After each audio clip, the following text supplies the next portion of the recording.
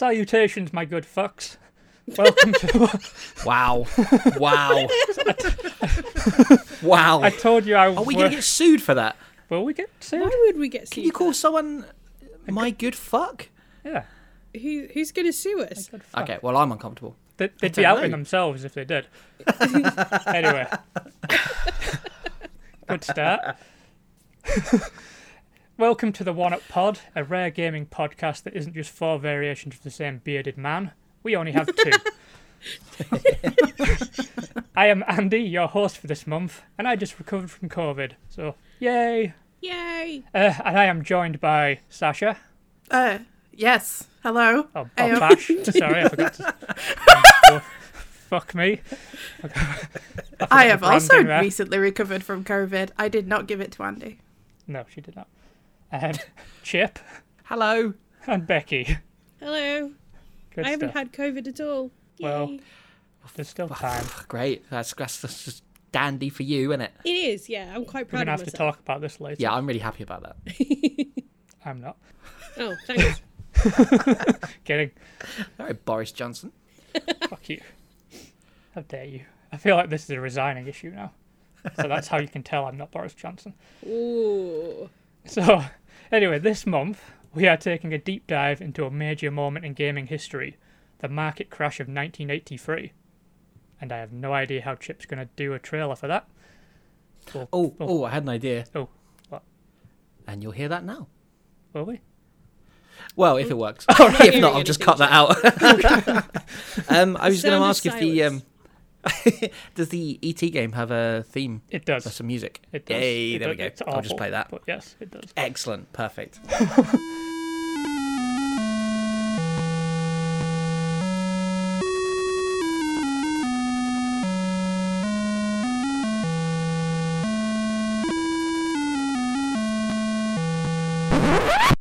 God, that really is fucking awful.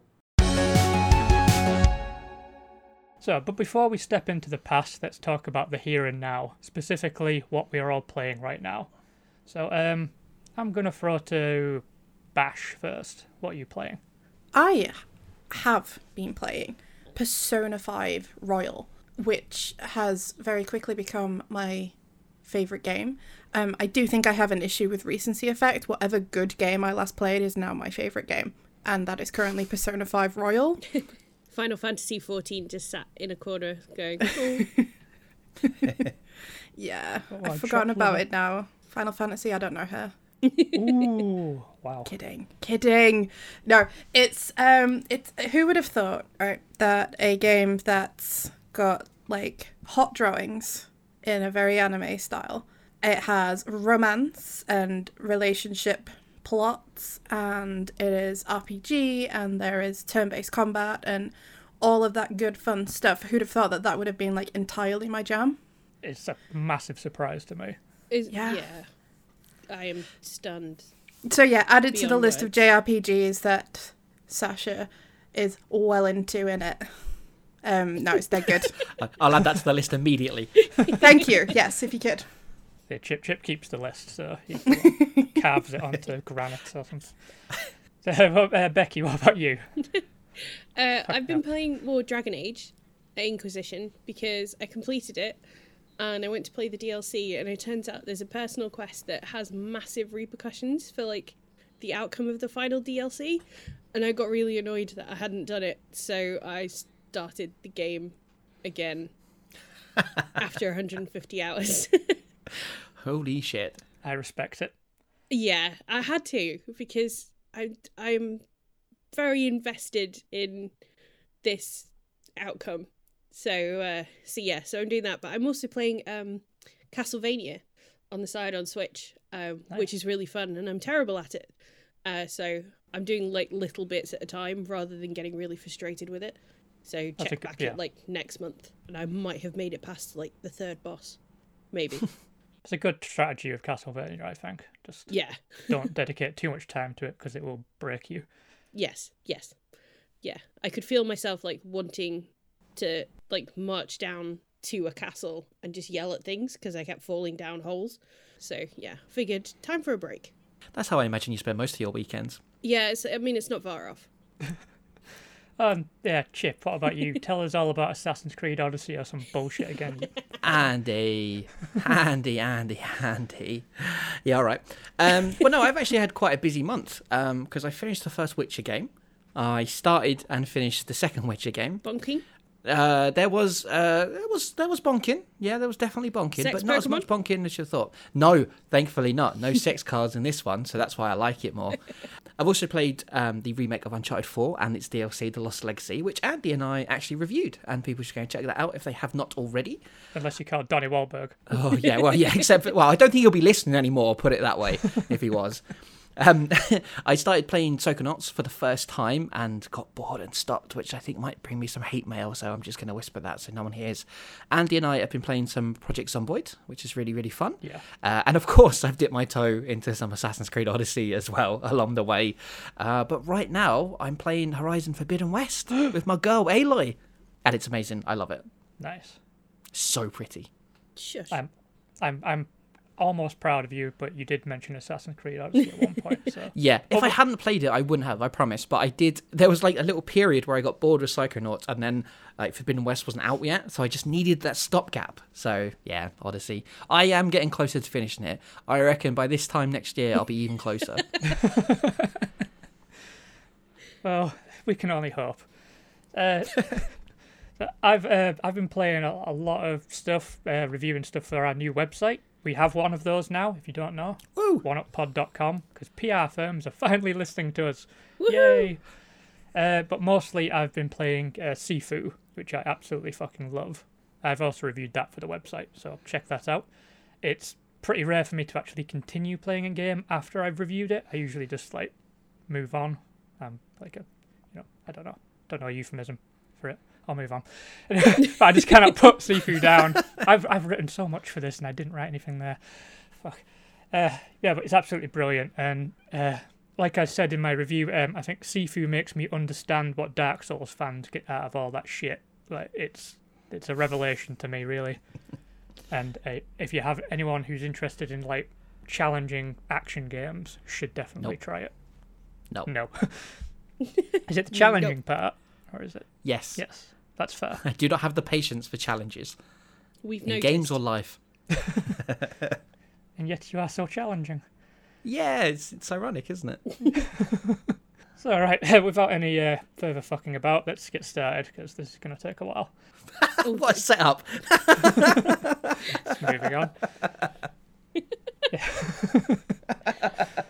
Oh dear. Embrace, COVID. Andy, embrace. COVID has softened my brain. Sorry. There is a lot of backstory leading to the market crash of 1983, so this will take some time. I will be taking the lead on this episode, but the rest of the gang will be on hand to like pipe in, like react to the story. I'll also be dropping in some like little questions to like stir some discussion / nonsensical bullshit, whatever happens.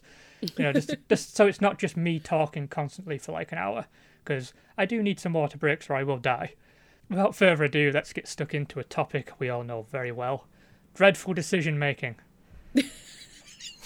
Speak for yourself. I don't think I was ready to be called out like that, Andy. Oh, you're on the wrong podcast. Yeah, I just nodded. See, Chip Can't gets it. hear a nod, Chip. He'll Need to nod add, into I the will nod microphone. louder. he'll add the sound effect. He's the tech boy. There we go. See? Ow. What did Did you you do? headbutt the microphone, Chip? Yeah. They're expensive It's not microphones, nodding, mate. is it, Chip? Fuck What it. were you saying about challenging? Very, is what I said. Before we get started, it is worth noting that the market crash is very much a Western concern. This will not really be impacting the Eastern markets all that much. I just want to emphasise that straight off the top, that we'll be largely focusing on America and to a lesser extent Europe. Just to stop anyone from trying to correct me in the comments or something later on. So to understand this story, we really do need to go back to the beginning of the home console market, and that would be the first generation. The first generation spanned 1972 to 1983, and despite the fact this section is going to last a little while, it's still going to be considered pretty brief because this was an incredibly stacked generation. How stacked exactly? Well, there are only rough estimates on how many consoles were in circulation in this period. industry records for the first 2 generations have more holes in them than John Marston at the end of Red Dead Redemption. Spoilers. Too soon, man. Sorry, John. I couldn't find a yeah. It hurt me to write that joke, but I couldn't think of a better one. So, it's really challenging to get any solid data at this point in history. So the highest estimate I could find was 902 systems, with the likelihood that even more existed and simply fell through the cracks of time. So I will say that again, 902 consoles at a minimum. And the only game these consoles played was Pong, or some variation on Pong. So I hope you like balls and sticks, because that's all you were fucking getting this generation. Can you even imagine? But yeah, with that said, there were some noteworthy releases in this generation, but not many, because, again, 902. There were the Magnavox Odyssey, which had the distinction of being the first home console. Home Pong, which was Atari's big home release. Yeah, it's a very imaginative title. Home Pong. Pong home! Yeah, that was Atari's home version of their popular arcade game. It was arguably the system that started the big tidal wave of copycats.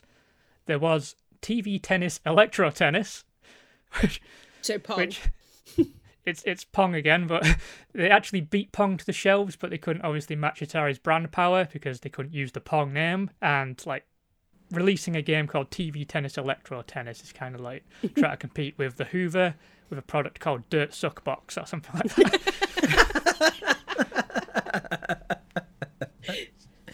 You can imagine it. No, I'd buy that.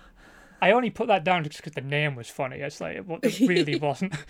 There really wasn't that interesting in the footnote of history. But there was also the Coleco Telstar, which featured 3 versions of Pong. There was hockey, handball, and just regular tennis, which was Pong. And finally, there was the Colour TV Game 6, which came with 6 variations of Pong. Couldn't find out what any of them were, but how many variants of Pong are there? Maybe there's one for each vowel, so it's like pang, ping, peg. Yeah, I was a Pong fan personally. I was a big fan of. Sorry, I made myself laugh with that one. I'll be back. Okay. And anyway, yes, Colour TV Game 6 was manufactured by a little playing card company called Nintendo, and we'll be hearing about them another time. Never heard of them. They didn't do too much. Yeah. So yeah, there were a lot of companies, as you can understand, with zero experience in making toys getting involved in this, including a slew of retail stores, a Dutch bank, and the Soviet Union. So, yeah, they straight up just had their own government-made console because it was the fucking Soviet Union, and of course they would. In Soviet Russia, games play you. Anyway, so that brings us to our first little talking point. I'm going to throw to the guys. I'm going to ask you this. Imagine the modern gaming landscape resembled the first generation, and all of our current-gen consoles only had one game. What game would that be? I will go to Becky first. It would be COD, wouldn't it? It would just be a nightmare of constant derivative first-person shooters made for men with Cheez-Its in their beard. I really can't argue with that. That is a very good choice. I wouldn't be a gamer in that reality. No. God, no. Chip, what about you? What's your idea? Well, I misread this at first, and I thought you meant one for each console that we had, but you mean one game. Just like Pong, just like the Pong generation, but now. I'll take Pong then. It'd still be Pong. What about Ping? No, that's well outdated. Ping is Pong's coming back in style. In Pog form. In Pong form. Bash, what about you? I think it would be a sport. I don't know what sport, because I don't know much about sports. Pong's a sport. Pong is a sport. I think on the basis of the only game I know that my dad plays on the reg is FIFA. Ooh, yeah. I feel like it would be a sport. That's a good shout, to be fair.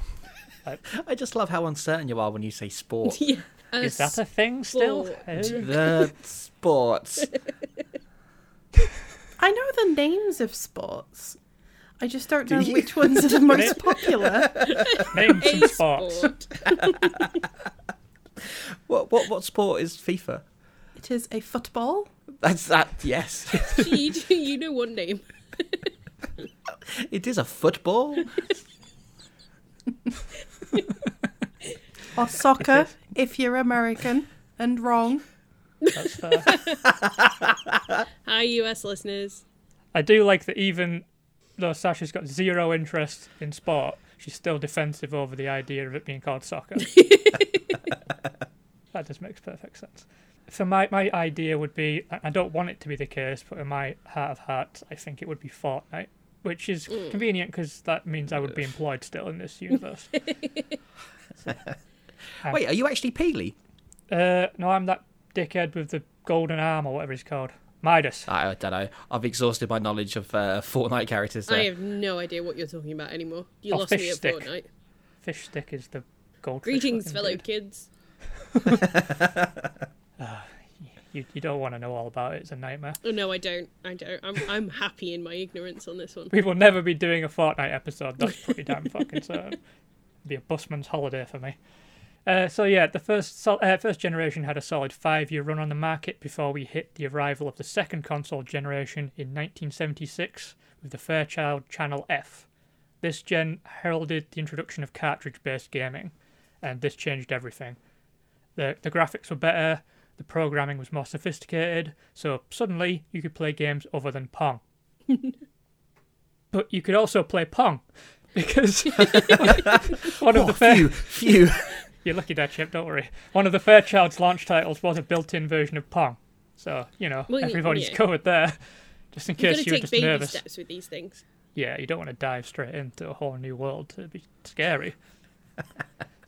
A year later, Atari entered the second generation with the Atari VCS, later to be renamed the Atari 2600, and that's generally how I will be referring to it going forward. Now, the reason why Atari waited until a year after the Fairchild was released to release their system is due to a tricky little lawsuit situation. Magnavox, the company that released the first of the Pong souls, they sued Atari over patent infringements, and part of the settlement terms allowed Magnavox access to the technical information of any Atari product announced between June 1976 and June 1977. So Atari deliberately withheld this announcement of the 2600 to prevent Magnavox getting eyes on their hot new product. The crafty fucking cunts. Oh no, I love that. I love that level of pettiness. I do. Yeah. Yeah, I I respect respect it. It's why they became the top dogs, really. Fucking, they weren't idiots for a while. But we'll get to that later. Atari released the 2600 in September 1977, and it blew the Fairchild out of the water with its superior hardware, more accessible price point, and a stronger games library at launch. Atari is said to have sold between 350,000 and 400,000 units between September 1977 and the end of that year. It took the Fairchild Channel F 3 years to hit 350,000 units sold. So there's a massive difference between levels of success there.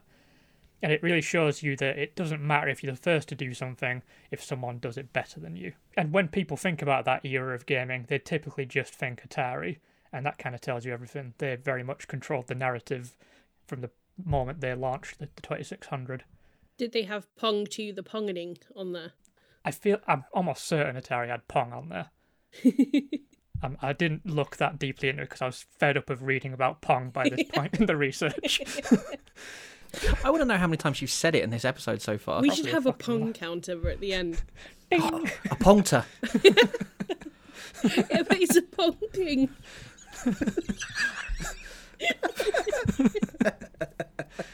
Jesus Christ. Well, one up. Welcome to the one up pong. What a Pong! The one Yes.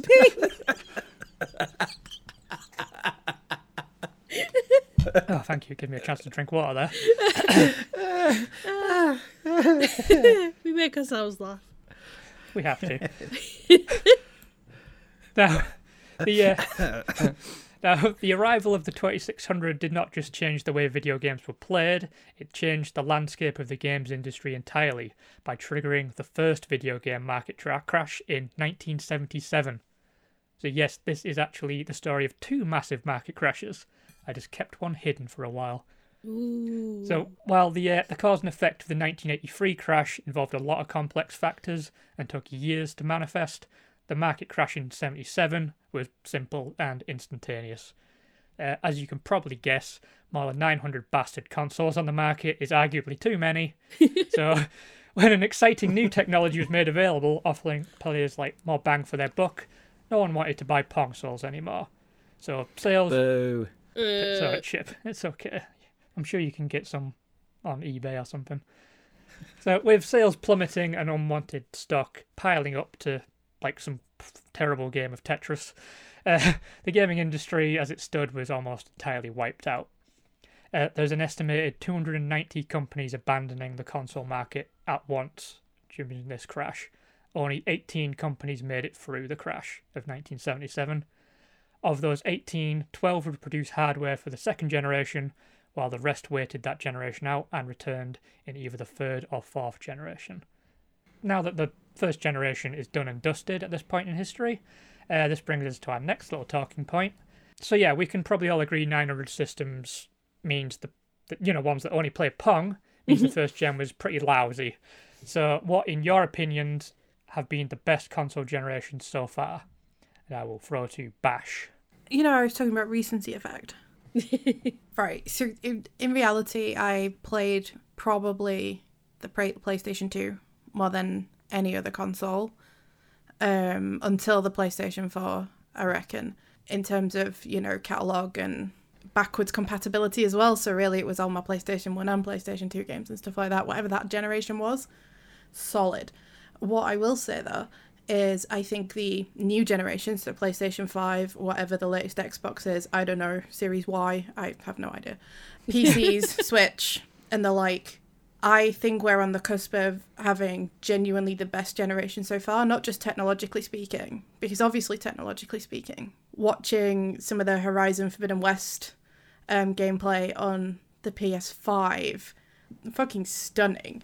But I think games makers and console producers are sort of really starting to see the light in terms of crossplay on games as well. I think we're really genuinely on the cusp of, most games being able to be played across most systems. I don't think there's much at all that I play and love that I can't play across at least 2 platforms, if not more. So I think we might be on the best generation so far. But again, I did also mention earlier in the episode recency effect, so, I just like it right now. No, I think you make a good point about the cross-gen thing, because I feel like there's going to be a point where, Game Pass is, going to spread, and I do sincerely think Game Pass is going to end up on, the PlayStation at the very least, because, Microsoft seem very open to just getting that out onto as many systems as they can, and that will definitely open up cross-play even more. So that's just my big theory for this generation. Xbox Game Pass is just going to spread, and it's not going to be exclusive to Xbox. But I think you've got a good point about the horizons expanding this generation. Let's go to Chip. What's your favourite generation of consoles? Wow, in a unique and unprecedented event, I mostly agree with Bash. I think, PS2 is probably I need to sit down. You're witnessing history here, folks. Once in a lifetime. It will never happen again, I'm sure. But yeah, the PS2 is still probably my favourite console for just the sheer amount of games that was on it, and having Xbox there as well. They only really had Halo, but Halo still really great. So I really enjoyed that generation. But considering I'm playing Forbidden West at the moment, and I spent half my time just in photo mode, looking at everything, I'm really excited to see what happens in this generation. But I want to shout out the Nintendo and Sega era as well, because that might be a lot of nostalgia attached to that, because I just remember being a kid and it was like you were definitely either one or the other. Thankfully, hopefully, we are trying to move away from that in this generation, apart from, all the other dickheads. Yeah. But I've got a lot of fond memories of being sort of a Sega boy and then going to play with my friends on Nintendo and glaring at him, but secretly really enjoying all the games that he had. That's a good shout out. Becky, what's your favourite? Well, Are you agreeing with everybody? I do agree with Bash and Chip. I also the PlayStation 4 era has seen some of my favourite game storytelling ever. We've just come through a really exciting time of developers pushing boundaries and, you know, taking the opportunity to make games as cinematic as possible, to really push it as an art form, in a way that I think the PS2 and then 360 era did as well. But I feel like the sort of PS4, Xbox, whichever generation, I think it's been such an exciting time for games across the board. Again, could also be a recency thing. I just know that, you know, the last few years of having my PS4 have been some of my favourite gaming experiences of all time. So I think that's where I'm sitting, which is sort of on the fence, but not. Yeah. I do think the PS4 era is my favourite since the PS2 sort of era, but yeah. I'm just going to pick the 6th generation, which was the PlayStation 2, Xbox, Dreamcast, GameCube, as my pick, because by this point in history, all the fucking wannabes that were trying to get in the industry had all fucked off because PlayStation had basically dominated the previous generation, so there were no duds at all as far as quality goes. Like, the PlayStation 2 obviously ruled the entire generation with an iron fist, but we also had Xbox and the introduction of Xbox Live, which really opened up online gaming, the short-lived but really beautiful Dreamcast, and the massively underrated GameCube. It's like, not all of them were successful, and could be argued the PlayStation 2 was the only one that actually was successful, but they were all great systems producing great games, and I just have lots of love for that generation. It was just like all killer, no filler, really. I always fondly remember every aspect of that generation, but the PlayStation 4 era comes very close because of, like what Becky said, how much it's advanced, like gaming storytelling.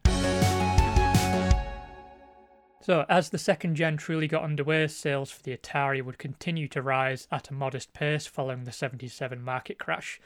Nothing earth-shattering, but considering like 90% of their competition just got Thanos out of fucking existence, they had time and very little competition. By 1978, the Atari had sold 550,000 units, which was nearly 500,000 off their projected target. There were mild concerns about Atari's future at this point, but Atari parent company Warner Communications propped them up with financial support to keep them afloat while they built back their base. And there's a popular saying that goes around, a high tide lifts all boats, and this renewed excitement surrounding the growing console market had the knock-on effect of creating a new arcade gaming boom. And the first major hit of this era was Space Invaders. Now, this was a legitimate phenomenon. It's become a lot more commonplace today for video games to be massive blockbusters that can, like, outgross Hollywood. Like, look at GTA 5 or Minecraft for, like, examples of that. But in 1978, this was, like, a whole new thing. Space Invaders was, like, so popular in Japan that, like, entire arcades were dedicated solely to this title. They were social hubs, and they were called, they were nicknamed Invader Houses, which is pretty cool. I've got some pictures of that I might post on the Twitter account. By the end of 1978, Taito had installed 100,000 machines in Japan and grossed $670 million, which, when adjusted for inflation, converts to $2.8 billion in today's money. Jesus And that was Christ. just in Japan. So, yeah, for some extra context, and adjusting for inflation again, the Star Wars A New Hope made over $1 billion between 1977 and 1978 in the United States. So Space Invaders absolutely clowned George Lucas. I was shocked. I mean, technically they're both Space Invaders. Yeah. I mean, they fed into each other. It was a whole big thing, wasn't it, at that point in culture? Like, everyone's really excited about space stuff. If only George Lucas made a Pong film. You're not going to hear a lot of Pong anymore, Chip. I just need you to know that. I'm always hearing Pong, don't worry. Jeez. Anyway, moving into 1979, Space Invaders had 750,000 units installed worldwide now, and had grossed what comes to $4.2 billion adjusted. However, its position as top dog in the arcades was coming to an end as Atari released Asteroids, which quickly became Atari's biggest arcade hit and the most popular arcade game in the world. And by 1980, Asteroids had netted $2 billion adjusted again. And this was also, funnily enough, Asteroids was the first time games allowed initials for the high score. So I'm going to ask another question. If you got a top score in a game, what three initials would you use? Chip. Well, mine would just be CHP, wouldn't it? Because you just take out the I, easy peasy. Or it'd be C4A, Chip Ferris. That's cute. Becky. Mine's Since you made really the noise. easy. I always use BEX for Bex. And there was a top score at the arcade club in Bury for the Star Wars Return of the Jedi arcade for the top daily score. That was me. So yeah. Nice. Show off. Yeah. First driver, now this. I know. I'm unstoppable at very old games. Will your arrogance never end, Becky? Mwahahaha. Just had it up to here with you and your competence. Well, someone's got to keep this motley crew afloat. Can't dispute it, really. Bash, what would your initials be? I am really boring. Mine would probably be my initials. I'm sorry. I don't. I mean, everyone's been doing variations on that theme. I don't feel like you have to apologise. Whereas I would write ass. Because you can't... It's a classic. You can't spell classic without ass, so what does that tell you, you know? And your initials are technically ass, so... Yeah, close enough. Like, Ash. I don't have a middle name. If I had a middle name with an S, I would have been sorted. They couldn't tell me off for that. Oh, let's call you Sergio, and then you can have it. Thank you. We will. That's canon now. Andrew Sergio Shaw. That sounds like a Douglas late night DJ with questionable morality. And loud shirts.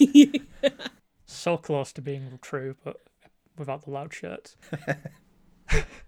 So yeah, before we get back to the games, we need to talk about two more key factors that would build towards the crash. Firstly, it was the rise of the home computer. Between 1977 and 79, home computers were becoming more affordable and were steadily growing in popularity, especially in Europe. Secondly, and more crucially, we need to talk about game developers. Several key Atari programmers were butting heads with management at this point in time, believing that their talent should be properly compensated with both credit and royalties.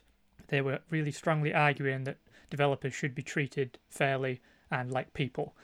And these programmers broke off from Atari late 1979 and founded Activision. Oh, God, the irony. Oh, wow. I know, my jaw dropped. Oh, oh wow. Right. How the mighty Okay. fell. Oh. Yeah, What happened? that's I'm curious about that as well. So this, That's an episode in itself. yeah, probably. Oof, that'll be Holy- a rough one. Cow. Yeah, I was not expecting to see their name pop up here. So this made Activision the first official third-party developer for the Atari 2600. And, you know, it really is a sick joke that a company founded on the principle that developers deserve to be treated better would become fucking Activision Blizzard that we know in 2022. It's, you know, considering how capitalism seems to corrupt even the best of intentions, what game publisher do you think is the absolute fucking worst today? Let's all say it at the same time. 3, 2, 1, Activision. Okay. Activision. Yeah, Activision. Yeah. Yeah.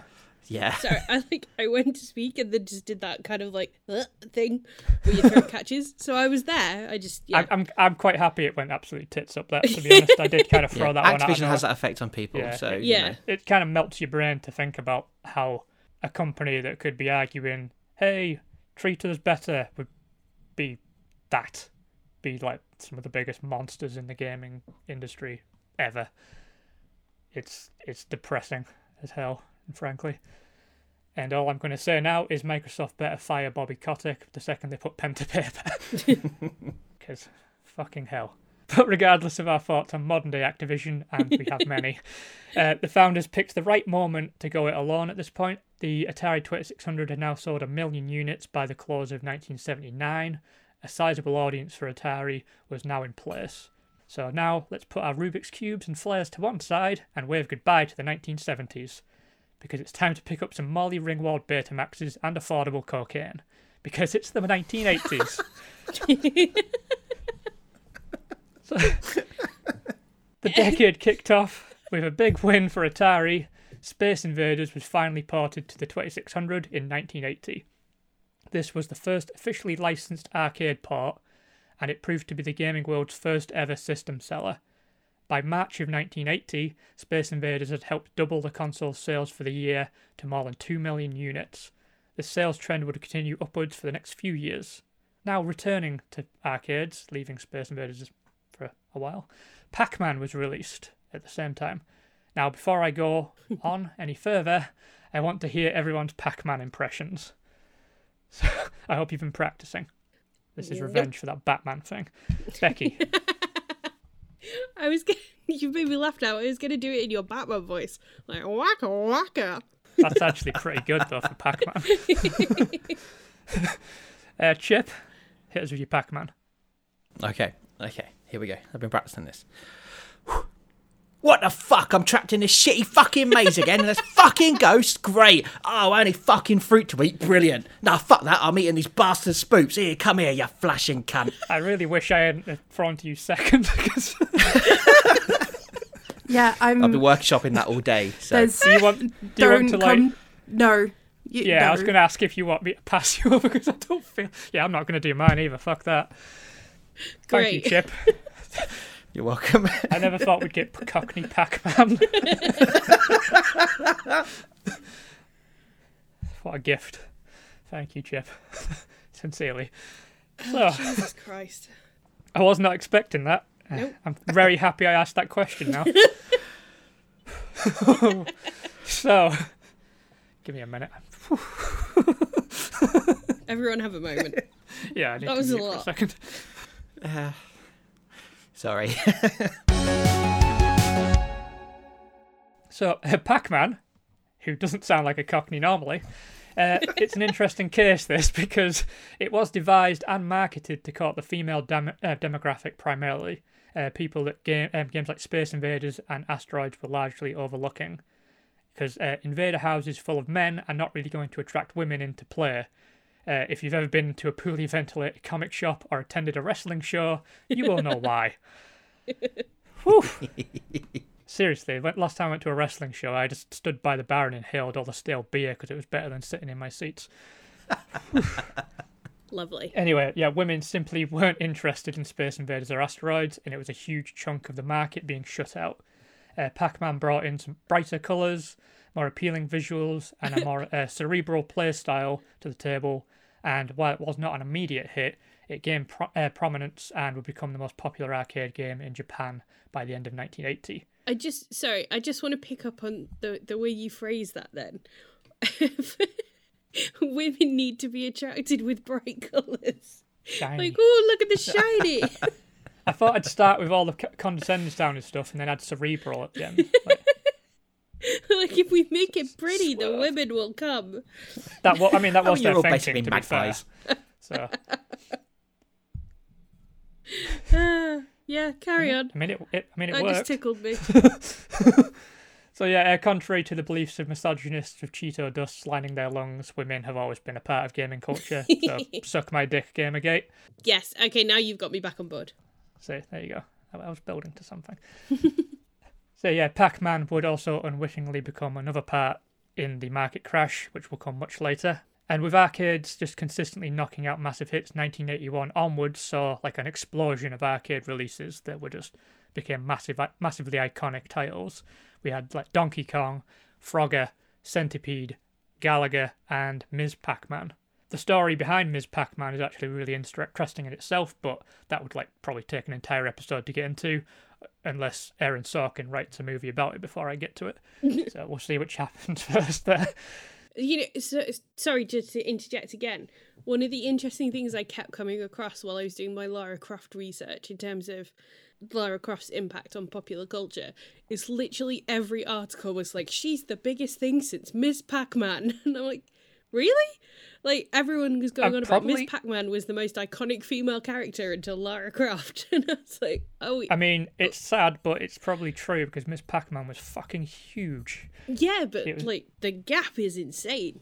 Yeah, it was a long, long wait for someone I who... just realised you guys didn't mean like physically big. I was like, fuck, how big was Pac-Man? I mean, Shit. I don't think we've ever had that studied. That's true, actually. Oh. Well, if I'll you think try- if a ghost is a human ghost and it's the size a of human a ghost? human, then Pac-Man's Pac-Man pretty is big then. huge. Fuck me, that's terrifying. Then how big's the fruit? But how big's the fruit? Yeah. That's fucking huge cherries. Sorry. Or is it like, is it Nothing the makes ghosts of sense. children? I Were the still, ghosts I would children? question how big the fruit is even against Yeah. the child. Were they babies? Unborn babies? Oh no! Oh, whoa. What, the fruit? Yeah. the ghosts. No, the ghosts. What? Wait, I mean, they the like, ghosts ba- are the I- unborn fruit babies. babies are like the size of fruit when they're developing. That's the only thing I've got. Let's move on from this very Segue. disturbing tangent. Again, this is an episode in itself. Yes. How We'll big discuss is Pac-Man? how A big is one-up pod Pac-Man. investigation. Very. Oh, I could play like noir music and everything underneath it. We It'd can be structure amazing. it like a true Doubt crime intensifies. documentary. Yeah. Live action Pac-Man! Oh my god, this is legs, unlike Pac-Man. Andy could get seduced by Miss Pac-Man and then she betrays him. Sure. I mean, she is a bit of a femme fatale. She can eat ghosts, for fuck's sake. They can both eat I'm ghosts. going to go and write this. Yeah. Sorry, I'll be right I back. mean, Lara Croft. Lara Croft can eat ghosts. What? Oh, you mean Pac-Man? Yeah, not sure like, Lara Croft why could would eat Lara ghosts. Croft be eating ghosts? I don't know. I mean, you Hungry. did all the research.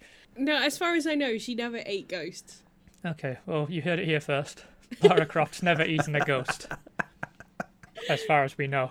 Well, there's the episode title. So, yeah, by night... Okay, hold on, I need another drink. By 1981, Atari sales for the 2600 had hit 6 million, a jump of 4 million from the previous year. And with cash pouring in, just left and right, the video game industry was acting like the party was never going to end. But it would turn out they were actually at the New Year's Eve party from Buggy Nights, and William H. Macy was about to shoot himself in their living room. And that brings us to 1982. You had so much fun writing this, didn't you? I did. I have had that line written for like a year.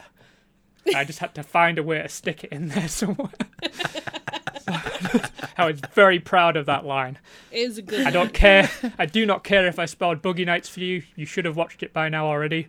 So let's move on. Sorry, people listening. I haven't seen it, and I don't care. I spelled Red Dead Redemption earlier, so fuck it. Anyway, so we're in 1982 now. Yay, the year I was born, because I'm old. As fuck. well. Well, as fuck. Thank you for that. High five, Chip. Yeah.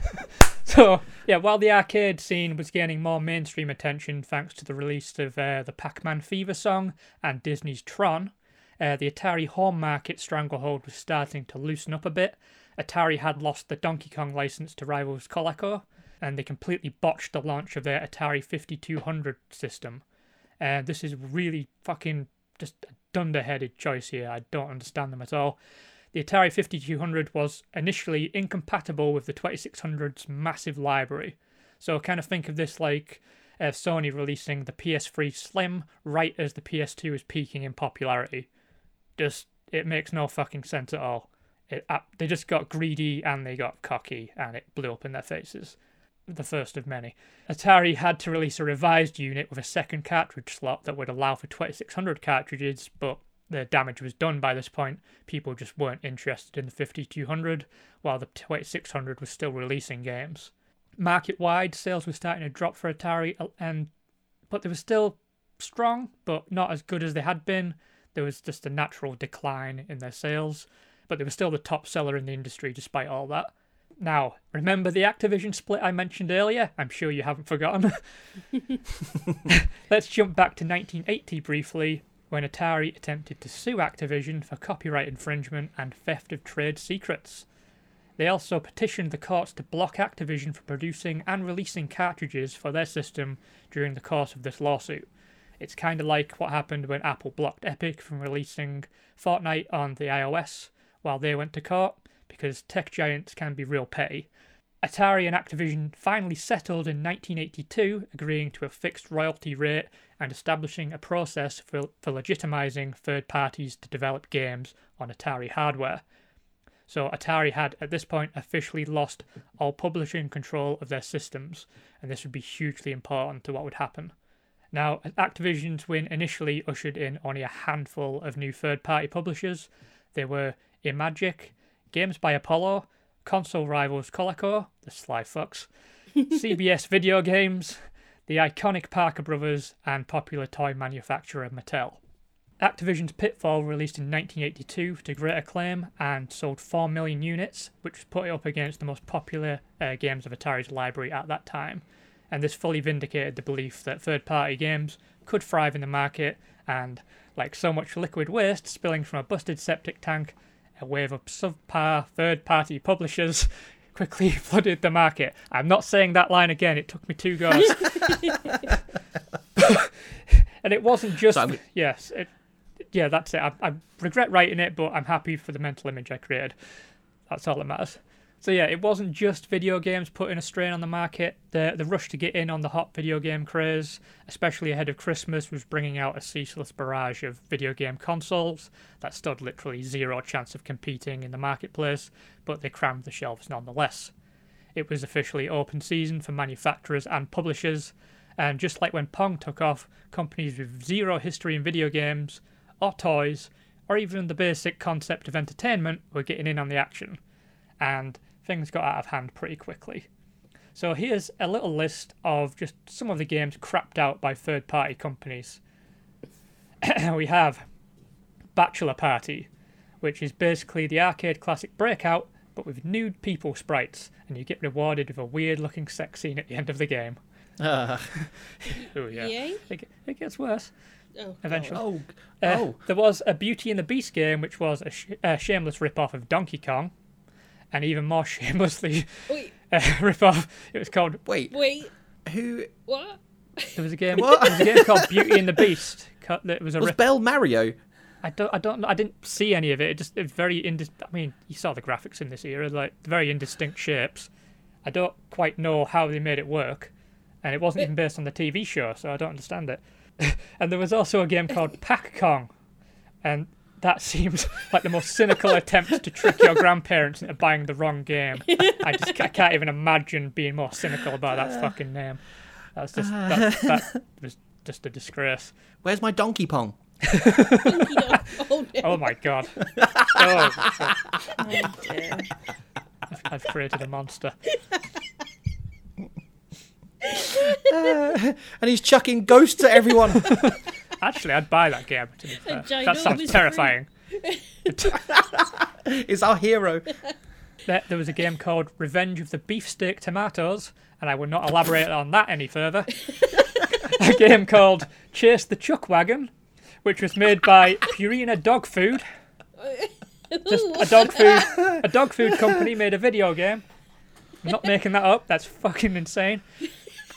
There was a developer called Mythicon, and they released 3 low price point titles to pull in budget gamers. They were Firefly, Sorcerer, and Star Fox, unrelated to the Nintendo series, and they were all the exact same fucking game.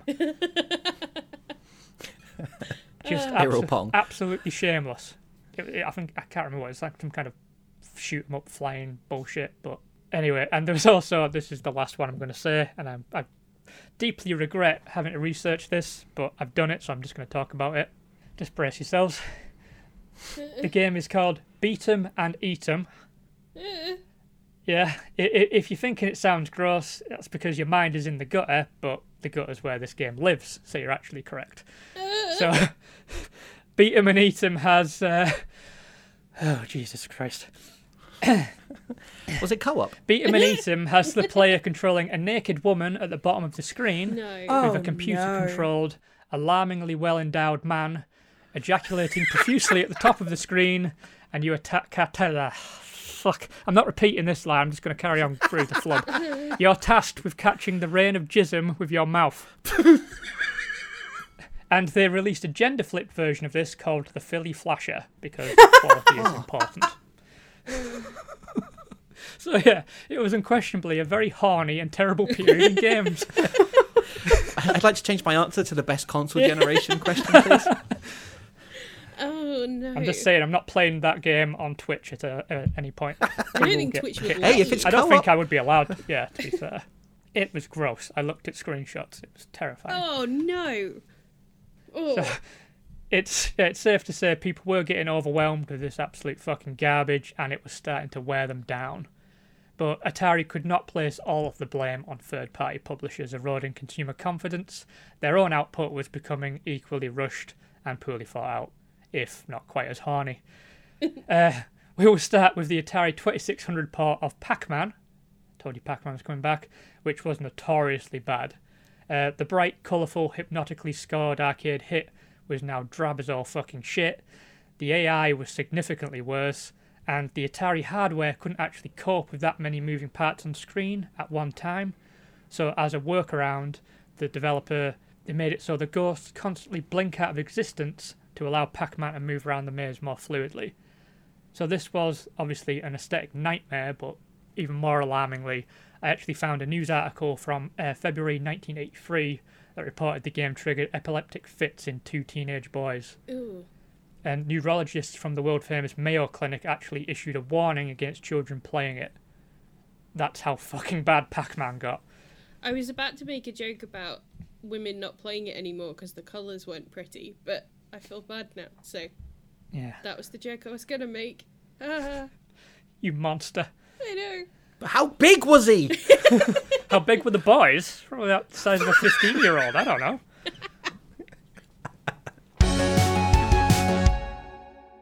And then, at long last, we're going to get to E.T. the Extraterrestrial. The myth, the legend, the absolute pile of shit. So, Steven Spielberg's E.T. was obviously a monster hit at the box office, and Atari managed to get the coup of all coups by getting the license for it. And estimates for how much that license cost are somewhere between 54 and 67 million when adjusted for inflation. Oof. They were not dealing in chump change here. They were banking on this being a massive hit for them. Ooh. Yeah, it gets worse, this story, fucking hell.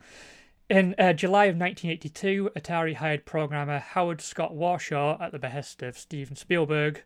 Warshaw had just finished adapting Raiders of the Lost Ark, which had yet to be released but had left a good impression on Spielberg based on what he'd produced.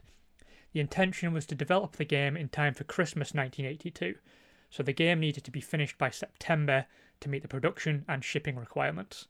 So that's less than 2 months to develop a game, and even back then that was an insane task. 6 months was the standard development window for games on the Atari. Warshaw had spent 6 months programming Raiders, for example. When Warshaw presented his concept of E.T. to Spielberg, the Beard was not that impressed and suggested they just rip off Pac-Man. But obviously we know Pac-Man on the Atari is not a great idea. Warshaw did not consider that because it's impossible to program a functional Pac-Man game in 2 months.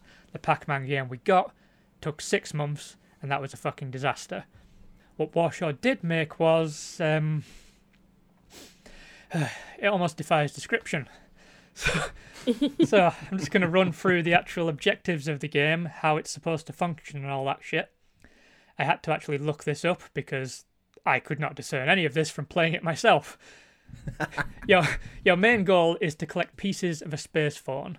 You find these inside pits scattered around several screens, and you escape these pits by extending your neck and levitating out. So far, exactly like how I remember E.T. There's a number at the bottom of the screen, and this represents your energy score, and it depletes when you do literally anything. Move around, perform an action, it's just draining your life source. Just exist. Yeah, that feels like Yeah, me. I relate. Yeah. Existence is death in this game. It's a bit nihilistic for Spielberg, but yeah, it's hard to deny. The only way to really stop this decline in your health is to eat Reese's Pieces. Shameless. After you collect the phone, the player must guide E.T. to an area where he can use the phone to call his home planet, like in that famous line from the movie, E.T. Call Planet. Once...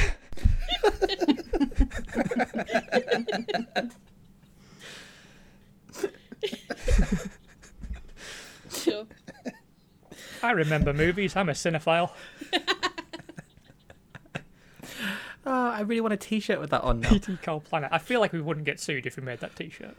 It'd be fine. Well, if it's the ET from the game, we'll be fine. So yeah, once the call is initially made, a clock appears at the top of the screen, apparently, and E.T. has to arrive at the landing zone before it reaches 0. And there are also scientists and FBI agents trying to chase you around, capture you, and take you to prison. But I felt the design of the FBI agents looked a bit like a cartoon flasher. So it just Yes. seems like E.T.'s being pursued by a sex pest to me. It was a bit weird. So yeah, I showed you guys some footage of me playing E.T., You did. much to my suffering. What were your impressions of it? Did it make any sense to you? Did it look as bad as its reputation? I will throw to Becky first. Well, I will say, I couldn't watch the whole thing because you got so angry and it was so frustrating to watch that I could feel myself like getting angry on your behalf. I didn't think get it any was, like, better. the 10th time you fell back down in the pit, and I was like, I can't do this to myself anymore. No, it didn't make any sense. Yes, they look like cartoon flashes. I didn't get that you were building a phone. I had no idea what the countdowns were. It looked hideous. Like, the colours are just... Ugh. E.T. looked ill. Like, I don't know whether they were trying to capture that moment in the film, but... Yeah. Yeah, I did really enjoy the music, though, the version of the theme. So there was that, it had that going for it. That's fair, yeah. I mean, I looked quite green by the end of playing it, to be fair. I'm not I can relate surprised. to E.T. Chip, what about you? Well, it was kind of hard to tell at first because I think, as I said in the group chat, it was 87% angry Andy noises. There's just a lot of grunts and like things being thrown, and yeah, I mean the video was 6 minutes long, and that did feel like it was 7 minutes too long by the end of it. And I kind of guessed you had to collect things because there was a point where you accidentally found something and it went into a little thing at the top of the screen. I mean, it looks utter shite, doesn't it? Yeah. But there's part of me that's like, considering the state that some games are released in nowadays, I don't know, maybe it is a little unfair. Like, it's a really bad game, but did it deserve to be fucking buried in the desert somewhere? Yeah. I mean, I heard the exasperated sigh as Andy sat back in his chair. Like, you could tell he just moved away from the screen and went, oh. So Yeah. I can understand why people wanted to bury it in the desert. So, Bash, let's throw to you next. Yeah, I think my favourite moment was when you were like, this isn't going to beat me. And then you immediately fell back in the hole. And the sound that you made, followed by the most sinister laugh. Exasperated. It felt like a, this is my villain origin story moment. I was watching that in real time happen in a 6-minute video. I didn't even remember making that laugh. In terms of the game itself, it took me a long while to realise which one was E.T., to be fair. It looks like a really weird, Pac-Man model at first. I was like, why has it got, this really big mouth thing? And then I realised that was the long neck with the head on top. Yeah, I thought it was a mouth at first. I can probably draw what I mean quite easily. I was like, my brain was just not understanding at all. My favourite part was when you died, and then Elliot comes to revive you, and you're like, please don't. Please just leave me. Well, the first one where you're like, fuck off, Elliot. I thought there was going to be very limited lives. It was going to be that kind of challenge, but then he came back to revive me a second time. And I was like, fuck this. I give up. My intention was play it a while and try and get to grips with it. But I was like, no, I don't give a shit. I'll just Google it. Fuck it. I cannot do this. Caroline was in the other room worried about me because I was making totally angry noises and swearing and stuff. Yeah, I've never called E.T. a little green prick before, I'll say that. This game brought that out of me. That's a character I was so heavily invested in as a child, and I wept. And now I was glad to see him die in this. It's terrible. Wow. It killed your childhood. It did. A little bit of my inner child just keeled over. It's decayed a little bit. All right, maybe it is a bad game. Like a then. withered hand now of my inner child. So as you can probably guess, E.T. is unquestionably a bad game. It nearly broke me, like Sasha said. I felt like Walter White in the Crawl Space episode of Breaking Bad, just cackling to myself. In 6 minutes as well, I mean. In 6 minutes, I lasted a while with Jump King before that broke my spirit. E.T. got me in 6 minutes, possibly less, because it was 6 minutes before I gave up. I was just punishing myself after 3, I think. But I don't think it's the worst game of all time. It's just not. I've played worse games that had more time and money behind them, games that had zero excuse of being bad, whereas E.T. feels like it had every reason to be bad, given the development cycle. And given he was working like on a third of the schedule he was usually working with, Warshaw did like a commendable job of finishing the fucking thing. It wasn't really buggy, it wasn't incomplete, it had a purpose, a function, it was just poorly conceived, utterly obtuse, and beyond fucking annoying. But you're over it, right? You're Yeah. over it? You're good. I regret just thinking that it would be a good idea to play it. I should have just found someone playing it on YouTube or something. Fucking hell. I'm really glad Again, that 6 you minutes. did those for us. Like, the 6 Jump minutes. King breakdown was a while ago now. It's been a while since we've had, like, an Andy meltdown. Yeah, that's true. I've recovered. I've forgiven Jump King. I don't know when I'm going to be ready to forgive E.T. So yeah, E.T., not the worst game of all time. What it really is the most high-profile title in existence to suck this much ass before a massive market crash. It made for a very easy scapegoat, really. It didn't like physically harm anyone like Pac-Man, but Pac-Man wasn't going to take a big PR hit like that. The game already had a very strong reputation in the arcades. It was just too strong to take down. E.T. was a bad game based on the biggest movie in the world. It was pretty easy choice for which game to throw under the bus.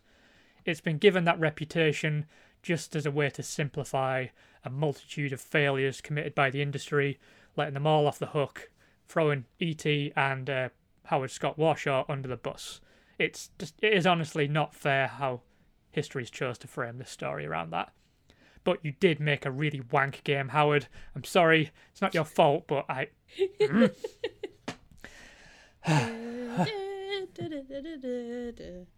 don't know if I'm going to be able to watch the movie again either. So yeah, with E.T. being the latest in a long line of nails in this coffin, consumer confidence was absolutely rocked, and people simply stopped trusting the Atari brand and games in general. We've seen what happens when a consumer loses interest in a product in like a healthy, competitive marketplace. Consumer interest usually just shifts somewhere else, but things will relatively remain stable. Like, for example, when Sony replaced Sega as an alternative to Nintendo, like the market pretty much handled the loss of Sega. But that's not what happened here. Consumer interest didn't really shift, it just fucking dissipated. And what I'm going to break down next is the staggering display of hubris displayed by the gaming industry at this point.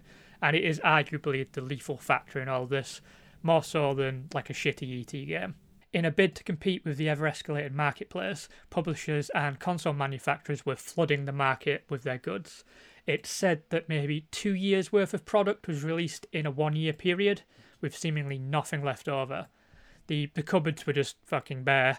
There were no contingency plans in place in case any of these products failed to sell.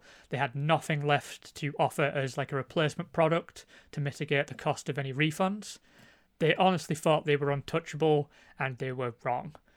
And that brings us to 1983, when the market crash happens. Like, Atari had market saturation at this point, and when a sizable chunk of its audience just walked away, it's just catastrophic. Like, every company tied to Atari was taken down with them, which is essentially every major developer and publisher in the business. Like, no one wanted to buy new games, no one was buying new systems. Stores had to send back like masses of game cartridges and game systems to publishers that could not meet the refunds required. So with no replacement goods available, no way to offer monetary refunds for the insane amount of stock being returned, companies were rocked with massive losses. But even if they had products to put back on the shelves, the retailers had also completely lost confidence in games as a reliable seller.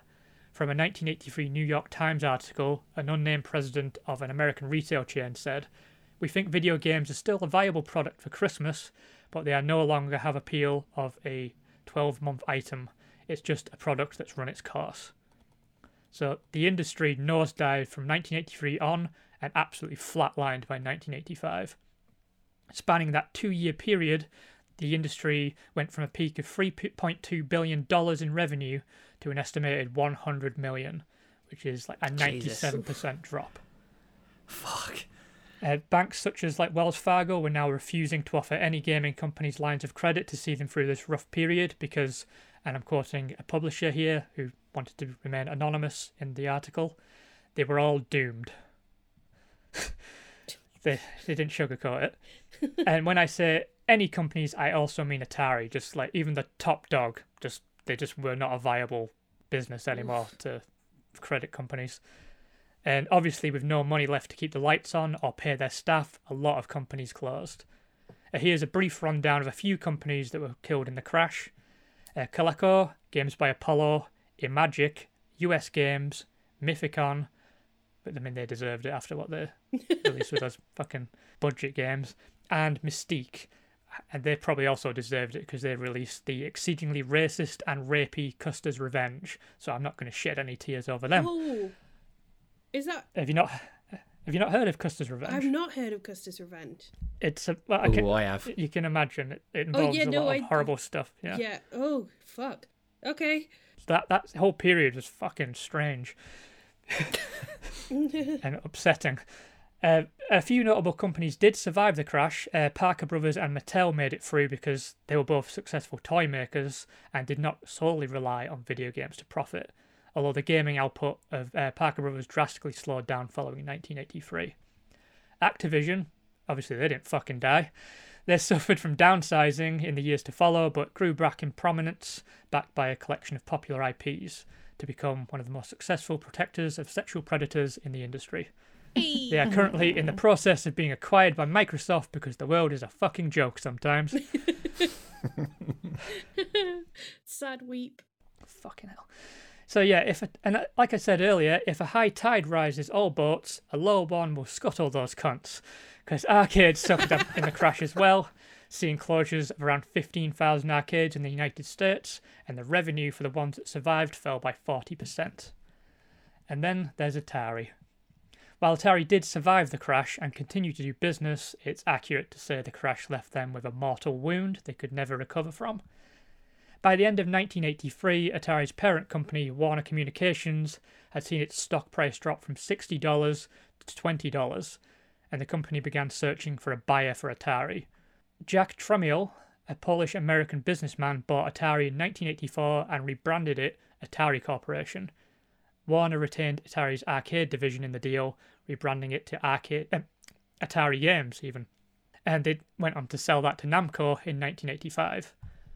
Now, Atari Corporation would have a series of wins and losses over the years, the wins being their home computers and the losses being the Lynx and the Jaguar.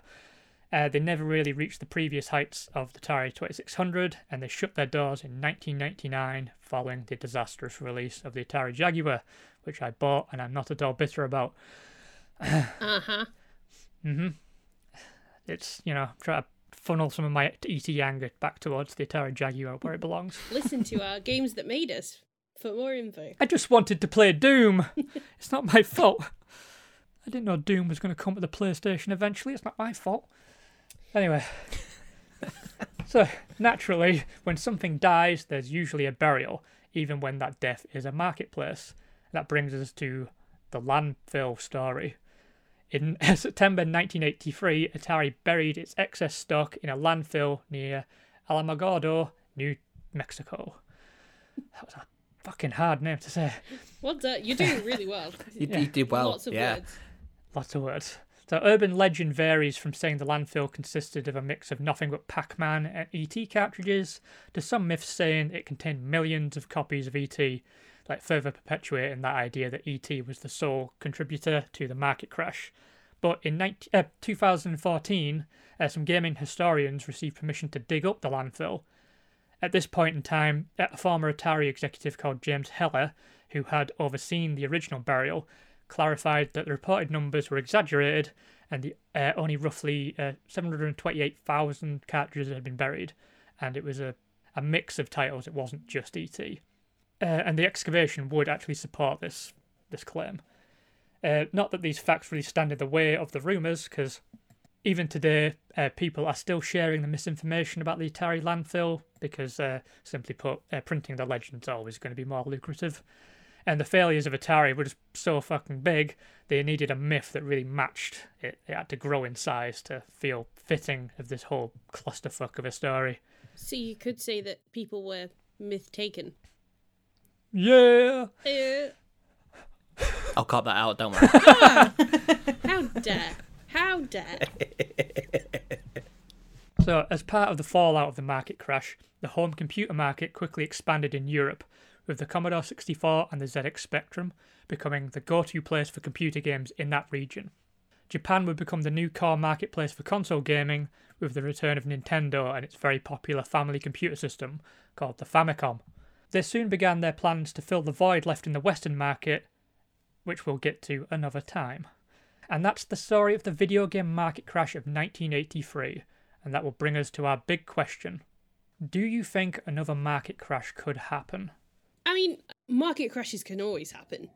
I don't think it's ever something you could rule out. I do feel like the industry is a lot more stable and a lot more regulated now in a way that would prevent that kind of like market flooding followed by the burial of the ET cartridges. I think it's more likely that it would kind of be like a moral crash, like a reckoning for places like Activision. You know, Team 17 has recently had loads of allegations leveled against it. I think, that could see games companies struggling if, all of the skeletons came out of the closets. But you never know, then Microsoft might come and buy you and it'd be fine. So yeah, I think, always a possibility, but I couldn't see it happening in quite the same way now. Yeah, that's a good point. There could, a cultural clash. Sorry, a cultural crash is entirely possible. With it'd take a hell of a lot more than just Activision, sadly. But it needs to happen at some point. The culture does need to change, but it's just a question of how much is too much for the industry to take before things need to change up. Yeah, exactly. Chip, we'll go to you next. Well, I'm not a stonks NFT money chart predictor man. But sorry, what? Clearly. I thought you were. Why are we here? Don't make me say that again. I'm not going to be able to repeat what I just said. Do it. Gaming... No, stonks. Gaming is immensely popular, as anyone listening to this, and as we all know. It'd be a bit like Hollywood going out of business at this point, I think, considering how big the entertainment industry is, and gaming is a huge part of that now, has a huge slice of it. And I think, there might be down times, but, with the way the technology grows and innovation grows as well, there's always going to be something to be excited about, whether it is a new game, a new piece of tech, a new console, whatever it is. And there's always going to be things that don't work out, hello, Xbox Connect and that sort of thing. But I do think gaming is always going to be a big part of people's lives now. So I don't think we'll ever see a crash as big as, the one we've been talking about. But, just to add to Becky's point, I really hope we do get that cultural crash where every aspect of the industry has kind of had a light shone upon it, and people are not sexually harassed, hello Activision, or just things like, crunch and stuff like that as well, kind of realising that these people are human beings, and as much as I would love to see a game be released as soon as possible, I'd rather wait a year or two if people are being looked after, and the game itself is a better quality because of that as well, so everyone's a winner. So hopefully something like that does happen, but I do think the market and the need for gaming is always going to be there now. And Bash, that's a good point, Chip. I mean, it's hubris, right, to say that there couldn't be. Late stage capitalism has to implode at some point. So I hope it doesn't. Gaming's been a big part of my life, my entire life. But I feel like at the moment I can barely see past a year or two, never mind. So, maybe let's get through potential world wars and pandemics and things and see where we land. Yeah. Sorry to make that really dour and pessimistic. I mean, it is a discussion about an entire market crashing. It's fair to be a little bit dour. Yeah, like I said, I really hope it doesn't. I think we might... a weird thing I think is coming in, I'd say, the next 5-10 years. I think Microsoft will stop making consoles. Ooh. I just don't think it's been their focus for a long time. Yeah, definitely not this generation. I think if Game Pass expands onto the likes of PlayStation... I mean, PlayStation are talking about doing that whole big back catalogue thing, and that being made available on PCs and stuff. I think if libraries start being available across things, I think we'll see a thinning down of consoles. Not that there's that many anymore, but I think that will happen. If nothing else, we said this was a really Western focused episode, and it absolutely is. But the endurance of Nintendo and the PlayStation consoles, I think, is very much driven by them being basically the only consoles bought in like an Eastern market. Yeah. So that's why I think if a console is going to go, I think it's going to be Xbox. But that's not me being anti-Xbox. I just think Microsoft have other priorities. I think Game Pass is their moneymaker. Absolutely. Yeah, for sure. They've got options for how you can play on Game Pass. That's the whole thing. It's Xbox is basically just like an afterthought in the whole thing. Day one. Day one. But yeah, there's probably not going to be an all-market crash, but unless the world ends. But A world crash. a world crash. I agree with a lot of everything you guys have said.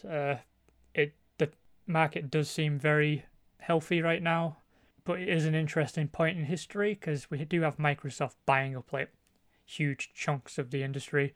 We have publishers trying to push ahead with fucking blockchain bullshit. There's the free-to-play monetize to hell model spreading into like long-running AAA franchises. And like, if the story of the 1983 crash taught us anything, it's that consumers do have a breaking point, and like anti-consumer horse shit will like ruin experience for gamers. And mixed with there being only a small number of companies now controlling most of the real estate, that could lead to disaster. But I do kind of look at how like the market reacted to the emergence of loot boxes and like how quickly like the consumer kind of rebelled against it and the industry responded to that backlash. It wasn't immediate, but it does kind of show that the industry is in a more of a reflexive place now. They are like quick to move, like shut down any trends that aren't working. Like VR was going to be like the next big thing for a while, but no cunt can afford it.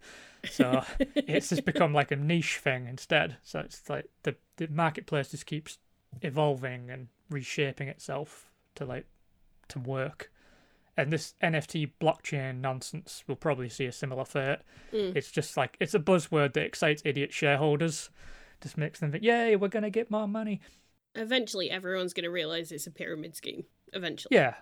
Once it's proven it's not going to work, and there might be one poor sap in the industry that's going to find out the hard way, but once that happens, it'll just get abandoned and the concept will just disappear and they'll just start chasing the next stupid fucking trend. But it's hard to see. Like, I think Sash is absolutely right. I do think Xbox is more likely to fall, but it won't be through failure. It'll just be through like a pivoting of values.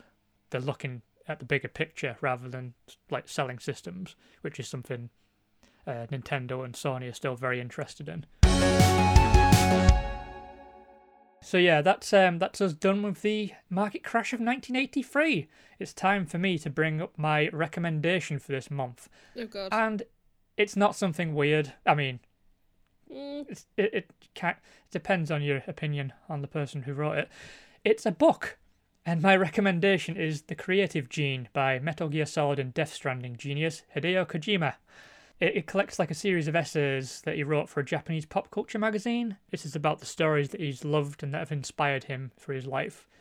The first half of the book is like entirely dedicated to the novels that he's read. And the second half's got like more of a mix of movies and music. And there's even one chapter dedicated to the Walkman and the iPod. It's really interesting just to see someone like generally considered a creative giant in this medium speaking with like reverence for other people's work. Like the prologue alone, it's all about his daily routine of like leaving his office, going to a bookstore, seeking out a novel that intrigues him. He doesn't do any research, he just walks around and sees what's giving him a good vibe. And he'll even go into detail how he stops going to a bookstore once it becomes too familiar to him, because like the layout and the sense of exploration is like a big part of him picking out books. It's like an important thing to him, which I found really interesting. It's like a nice little insight into the way his mind works, which you don't always get when you try playing his games. We'll get to that one day. One day. It's just a really energizing read. Like, it's actually rekindled my desire to read more regularly again. I really fell off reading in a big way Like, I was just resorting to audiobooks while I commuted to work on the bus. But then I started working from home, and I just lost the motivation for even using audiobooks. But reading this book's got me really excited to, like, read some of the books that he's talked about with such, like, passion. I actually bought A Drink Before the War and Darkness Take My Hand by Dennis Lehane on his recommendation. Ooh. And I'm also really excited to try the late Project Ito's adaptation of Metal Gear Solid 4. He seemed very fond of the work that had been done on that, like, novelization. So it's a really great insight into an artist's interests, the way his mind works. It's a great example of art appreciation. It's just a really lovely journey through, like, the relationship between consuming art and creating it. I was just a really big fan. I was very happy that I picked it up on a whim. That sounds really interesting. I am intrigued. Yeah, it's like, I looked for one book, like, I think it was the first book he talked about. I was really excited to try it. I can't remember the name now. Inherit the Stars. And I tried to find a copy of the book, and the only one I could find would cost like 150 quid. Oof. So I was like, yeah, I think I'll just get Dennis Lehane instead. I got him for like £1.50. I'm good. Well, I'm not buying you another fucking book, so... Not, please, Chip. I promise I won't buy that book. So yeah, that's my recommendation for this month, The Creative Gene by Hideo Kojima. So yeah, that's it for this month. Thank you so much for joining us. Like, seriously, thank you so much. We've only just started taking a look at the analytics now, and we did not realise there are as many of you as there are. It's just really exciting to see and happy. I mean, we're not doing Joe Rogan numbers, but we're also not, like, dumb as fucking shit. So we've got that going for us, don't we? Well, hang on. I'm here. Yeah, but you're not, like, spreading misinformation, Chip. You're just being an idiot. Thank you, Becky. Unless, like, You're Pac-Man welcome. sizes are a serious, like, misinformation thing, we're good. We're good. Just, yeah, like, really, the audience we've got right now is just wonderful to see. It's growing a little bit each month. That's also really lovely to see. Little by little, it's just thank you for joining us, seriously. It's just great to see. If you like the show, please do give us a sub on whatever podcast platform you're using right now. Podcast. Podcast. You've Plod- spoken I was going to let that slide, but No, I I'm wasn't. glad someone else picked up on it. I don't give a fucking shit anymore. I love it. No, just before you finish, I just wanted to say well done for all of that. I know you spent loads of time researching and writing. It was really interesting. So thank you, You're welcome. especially on COVID brain. Yeah. I'm so glad I finished it before I got COVID, because, like, woof, the last half of that could have got real weird and vague. Yeah, so, give us a subscribe, leave us a rating and review. Like, I'll just repeat this. I don't know if you realise, but you can rate us on the Spotify mobile app. If you do that, it really helps us out. You can follow the podcast on Twitter and Instagram on OneUpPod. That's 1UPPOD. With 1D. We do memes, video game music, anniversary posts, reader questions, all that shit. So you can come and talk to us, share your love of video games with us. It's all good. We're also on Twitch now under the same name. We haven't used it yet, but we've got it, so no one can steal it from us. Ha! You can also support us on Ko-fi at ko-fi.com/oneuppod. You can buy us a coffee, because Lord knows I fucking need one now. And to repeat myself from earlier, we also have a website, so please bookmark oneuppod.com to get access to all our podcast content and new written content. We'll be doing stuff over there because now PR firms are giving us stuff, which is really nice of them. They probably don't have to, but they do, and I appreciate it. And Andy's writing some really fun articles, so you need to give them a read, because they're good. Oh, thank you. I wasn't going to big myself up there, but Well, that's what I'm here for. thank you. So yeah, everything's coming up Millhouse right now. It's all good. So if you want to follow us individually on the social medias, you can do that as well. Becky, since you were nice to me first, Yeah. where can they find you? Why, thank you. I am Becky Graceley on Twitter and Instagram. Bash, what about you? I'm Bash at Demon Head on things. Good stuff. On all the things, including MySpace. Yeah. Chip, what about you? Well, if you want to discuss the size of Pac-Man's cherries with me, you can find me on Twitter, where I'm at the Chip Thompson, or I'm also on Twitch, which is Chip Thompson's Thumbs. Well done for remembering it this month. I write them down I'm so now. proud of you. I am seriously proud of you. That's very impressive. I did the minor amount of prep. You did some homework. That's good. That's the important thing. We're moving. I wrote my name. We're developing. This is growth. I love it. So yeah, next month we're going to be talking about Telltale's The Walking Dead. So please do join us for that, or we will remember that. Hey. Now, I need to gargle some water because I've been talking a lot. So while I do that, don't forget to get a life and play video games.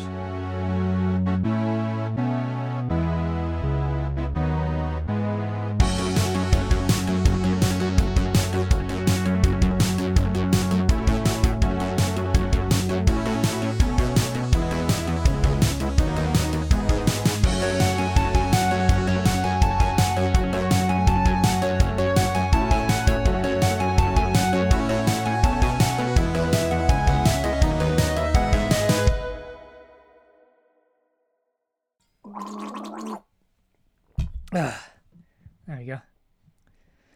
Good stuff. Okay, I'm going to stop the recording now.